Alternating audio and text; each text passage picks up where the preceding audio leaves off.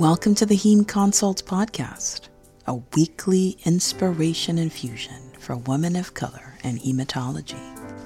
Dear woman of color and hematology, Heme Consults is your personal space to rest, recharge, and renew your spirit with a weekly infusion of inspiration from hematologist Dr. Toyosi Onwemina. Every Sunday, Dr. Onwemina will remind you that you are a superstar and have everything you need to succeed in your incredible career as a hematologist. Welcome to the Hematology Sisterhood that will transform your world. Welcome to Heme Consults. I'm your host, Toyosi Onwemina, hematologist, physician scientist, and educator. We are continuing in a 3-part series called Life, Death, and Resurrection. And today is part 2. We're talking about death in hematology. You're going to want to listen to this story. But before I start, I want to just share with you some encouragement. And I want to say, oh, woman of color in hematology, a friend is someone who cares for you and accepts you just the way you are. Many times in your career, in your work as a hematologist, in whatever way, shape, or form that takes, you're wondering, is this person a friend or not? And so I want to just reiterate the definition of friend as a person who cares about you, regardless of who you are or what you've done. Someone who sees inherently the gift that you are without asking you to change, to become that gift, or without asking you to be someone different. A friend is someone who loves at all times, someone who shares challenges and joys with you. And this is important because sometimes you're asking yourself at work, is this my friend? I'm going to say it one more time. A friend is someone who cares about you, no matter what you've done, no matter how qualified you are. And so if for whatever reason there is a person who asks you to become someone else before they can be your friend, or before they can be your mentor, or before they can be your sponsor, if you would just behave this way, then I can do X. They are not your friend. They could be your colleague. They could be your mentor. They could be your boss. They could be your supervisor, but they are not your friend. And this is an important distinction because sometimes you're looking for someone to be your friend who's showing you no characteristics of friendliness. And you're trying to convince yourself that this person must be my friend because she's my mentor. This person must be my friend because they're my chief. This person must be my friend because they're my department chair. And I would go back again to thinking about who is a real friend, who's a true friend, and recognizing that it's okay to separate out friendship from the work relationships that you have. It's okay to acknowledge that maybe your mentor isn't your friend, maybe your division chief isn't your friend, maybe your department chair isn't your friend. It's okay. And it's also okay to mourn that loss of recognizing that perhaps there isn't the kind of friendship that you hoped existed between you and your mentor, for one, or maybe between you and another colleague. It's okay to mourn that loss because it is a sad thing. You would hope that the people you work with care about you, care about your scholarship, care about you as a person. And when they don't, it hurts. But I just want to encourage you to say, you know what? You've got friends in many spaces. Number one, you got a friend here. I know I don't know you and we haven't met yet, but I'm your friend because I care about you. And I believe in you, even though you've done nothing yet. I am your friend. And so I just want to encourage you that you have friends in many spaces. You have friends in many spaces. I smile because some of you are going to reach out to me. And if I don't respond, you'll say, oh, there it is. I knew she wasn't my friend.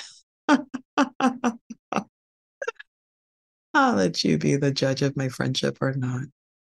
But I do want you to recognize that you have friends in so many spaces. And I don't want you to limit yourself just to the friends at work because your world is so big. Do you remember what you were doing before you went to medical school? You were a full grown adult. I don't know how many of you are Doogie Housers out there, for those of you who still remember who Doogie Howser was. But very few people were children who entered into medical school. Most of you were full grown adults with your own full life, with friends. Before you became a resident, you had a life. Before you did this fellowship thing, you had other things that you did. And so I'm just saying that it's okay if the friends that you have are not necessarily the people you work with. It's okay.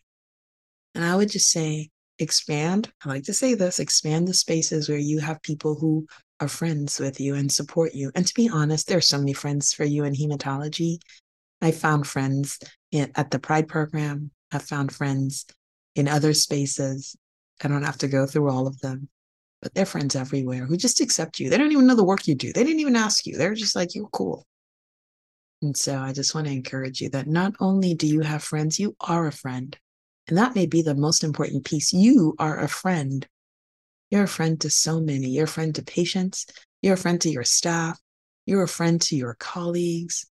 And so even if they won't friend you back, even if they won't be your friend, you're a friend. And that may be more important. All right. Let's now go to this episode. We're talking about death in hematology. The story I want to share is a story of betrayal from my perspective. You know, you can only share the story from your perspective. But I worked in this environment and I thought I found a friend in whom I confided a lot of things. And it was a stressful time. It was a real stressful time in this particular space at work. And we called each other a lot. And I would call and I would say, can you believe this happened? And this person would encourage me and, you know, talk about, okay, let's do things differently. Let's do things this way. So it really felt as if we had a connection in some way. At least I felt safe enough to call and share some of the concerns I was having. So when I was in a particularly difficult, challenging spot, I shared it with her, not knowing that in the background, she was feeding my story to a supervisor at work. Here I would call about challenges and concerns, and she would encourage me and say, hey, you're doing a great job. You're doing your best. And she would turn around and go to a supervisor and say, wow, she's just, I'm not sure what's going on with her. I found this out later.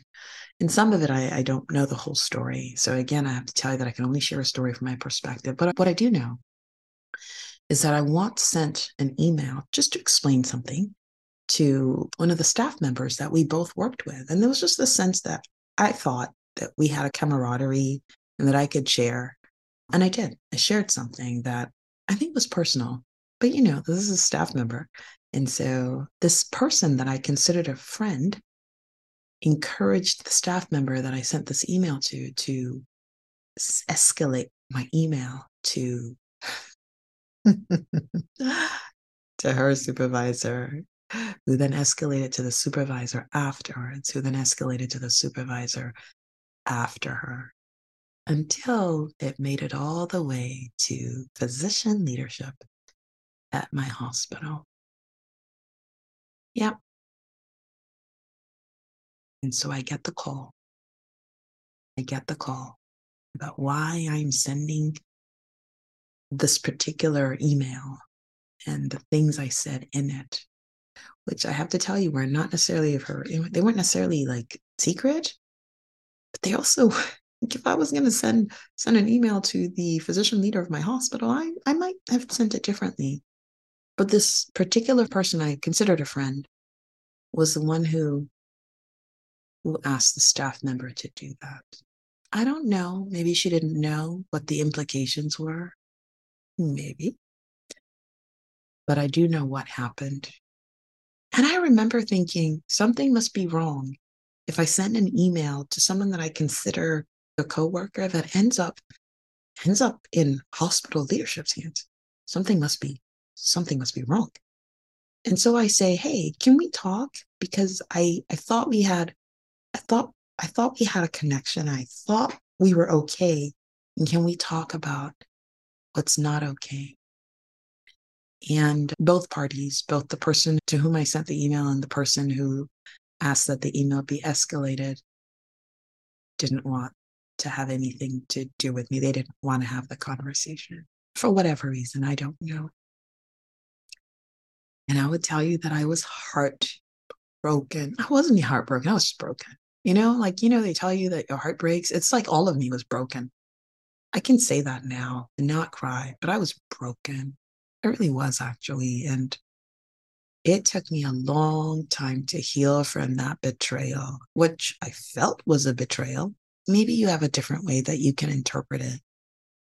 Because I think I thought that, hey, if we're friends or even just colleagues and you had a concern about something that I told you, I would hope that I would hear about it first and not hear about it in the form of disciplinary action.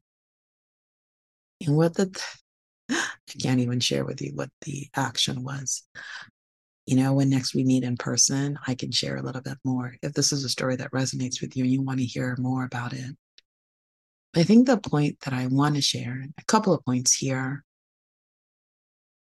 are that, wow, betrayal happens and it's real and it hurts.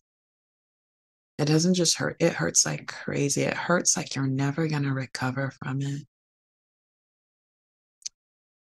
I can't even go into all the details of all the things I shared with this person, thinking her to be safe, thinking her to be a friend, yeah, thinking her to be safe. I'm going to just stop there. Because if I had known that she wasn't safe, I wouldn't have shared all those things, right? I would have kept a lot of things to myself. But I shared them because I thought she was safe. And to be honest, she came across as a safe person to me, holding all my communication and conversation and confidence. And so when I found out about this betrayal, I was broken. I was broken. It took me a long time to recover. It did. It did. I spent a long time healing from this space of betrayal because there are many consequences that came to me from what actions she took. And so I think I just want to share that, you know what, betrayal happens, and it happens at work. It happens in life. It happens in hematology. I think that's the first lesson, is just recognizing that betrayal can happen in kind of the spaces that you least expect. Number two is that it is okay to grieve the loss, grieve the betrayal that happened, because you know what? The pain is real. I spent a lot of time walking in my neighborhood after that time. Just a lot of time just walking and meditating and praying and thinking and reflecting. I just did a lot of that because I just needed to heal. Like, I was broken. I tell you, it wasn't just my heart that was broken. I was broken because it kind of changed my experience of my workplace and what spaces were really safe for me or not safe. And I had friends actually in my accountability group also. Every week, we would just talk through it. We would talk through it. They would encourage me, and I would just talk through it with them as things unfolded. And there was a need for healing. And so I think number two is that, it's okay to mourn your loss. It's okay to experience the brokenness. It's okay to experience the pain and the suffering and the shame that come out of that space. And I think maybe lesson number three for me was that there is need for healing. So one, recognize that betrayal happens. Two, just experience the brokenness. And then number three, recognize that there's a need for healing. And what did the healing look like for me? The healing for me looked like not being in that space where the betrayal happened. I left the space. I initially left temporarily and then I left permanently to move away to let the healing happen. So I didn't just move away, right? I also entered into a space of healing and doing things that just recovered me and reminded me that I am worthy. I am worthy. I am worthy of respect. I'm worthy of honor. I'm worthy of having friends that are real friends, right? Not friends that betray me and tear me down. So there's a lot of healing that took place. And it took time. The healing took time. And I can tell the story now, though I'm somewhat subdued, if you notice, because remembering it still kind of brings back some just a sense of like, wow, who knew that kind of thing could happen? Yeah. So recognize that betrayal can happen at work. And there's some people who would say that, oh, you should have just known. You should have known that this person wasn't safe from the beginning. But you know what? Sometimes you don't know.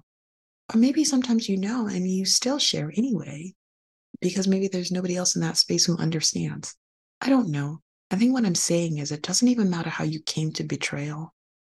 And anybody who's trying to tell you it's your fault is not your friend. Yeah. Yeah. I definitely had one senior mentor that I reached out to who immediately actually started to berate me. He's like, you thought you had friends in that space? No, that wasn't helpful. That wasn't useful. What was useful were the people who said, wow, you've been hurt. And I want to shout out to a woman named Irina who was very helpful to me in that space. I didn't even know Irina then. I had just met her maybe once or twice, not too many times. And I was just going through in that moment. And actually, this was after the fact. I talked to her about it because we're kind of just, I stopped in that moment. There were a lot of things I let go of. I just couldn't continue. It was just, I was really broken. But when we reconnected, Irina told me, she said, let's just pause and reflect on the fact that hurt happened here. And so I think I want to speak to the person who may be experiencing betrayal right now. Or maybe you experienced betrayal in the past and people are like, yeah, let go. Just don't worry about it. Or they're like, oh, it's all for the best. But the reality is that pain happened and the pain is real. And maybe the pain is still real for you. And I just want to encourage you that, betrayal does happen and it's okay to experience the hurt, to let it wash over you. Because experiencing the fullness of the hurt allows healing to start to take hold, allows you to start to recover again, allows the nerve endings to become sensitive again, allows the skin to regrow over where the burn happened. And yes, there are scars that remain, but the healing will be thorough and complete. And I want to encourage you to do the work of healing. Don't let those sores fester. Don't let the wounds continue to break open. Don't pick at the wounds. Let them heal. Recognize that betrayal happens. Experience the pain of betrayal as a natural thing. It's okay to grieve the loss. It's okay to mourn the betrayal. It's okay to recognize the feelings that you're having. And then enter into the space of healing. Be intentional about it. Exit the space where brokenness and betrayal happened and seek out the space of healing. All the people who encourage you, seek them out and just receive the healing that you need. And if your healing is not yet complete, please don't stop working at it until you are totally healed. Some of that healing for me came from actually the space of my executive coach, who's also a psychologist in real life. And so I didn't necessarily go to a therapist, but a therapist may be the space for some of you. For me, my executive coach kind of helped me because she actually also functions as a therapist. And I can't say we had therapy sessions, but I definitely had some therapeutic conversations with her, and also with my peer mentoring group as well, and clearly with my friends and my family or outside of medicine. There's a lot of healing. I would say that with full confidence that I'm healed. I can see these people who hurt me now without any twinge of pain anymore. I'm still not their friends. I just, we don't hang out. We still don't hang out. But there's been a lot of healing. And so I just want to encourage you Death in hematology is real. Sometimes it's the death of a project, it's the death of a relationship. You had a great mentor and something went wrong, and now that person won't even talk to you anymore. There's a lot of death in hematology. Certainly the death of our patients, which hurt in a really, really deep space. There's a lot of death in hematology. And I just want to say, hey, it does happen. Experience the pain and then seek the healing. All right, we've come to the end of the episode. And I just want to encourage you as you go on in this week. And I encourage you to recognize who your friends are. Recognize that you're worthy and deserving of good friends who affirm you for who you are, not for what you've done, who don't go behind your back, stabbing you in the back. And you may not know until it's done, until it's out in the open. But once you know, and just recognize that, hey, they're not your friends, and be okay with that. People can be your work colleagues without being your friends. It's okay. You go find those friends you had before you started this whole process. Go find friends in hematology who affirm you. I told you we're here. Definitely, definitely don't do this alone. Don't do this alone. Don't enter into your space of healing alone. Whatever you need to do to recover, you do that. We're here for you and we're rooting for you. All right. Enjoy your week. Have a wonderful week. Remember that you are awesome, phenomenal, amazing. Go out and make this week count. I'll see you next time. Take care.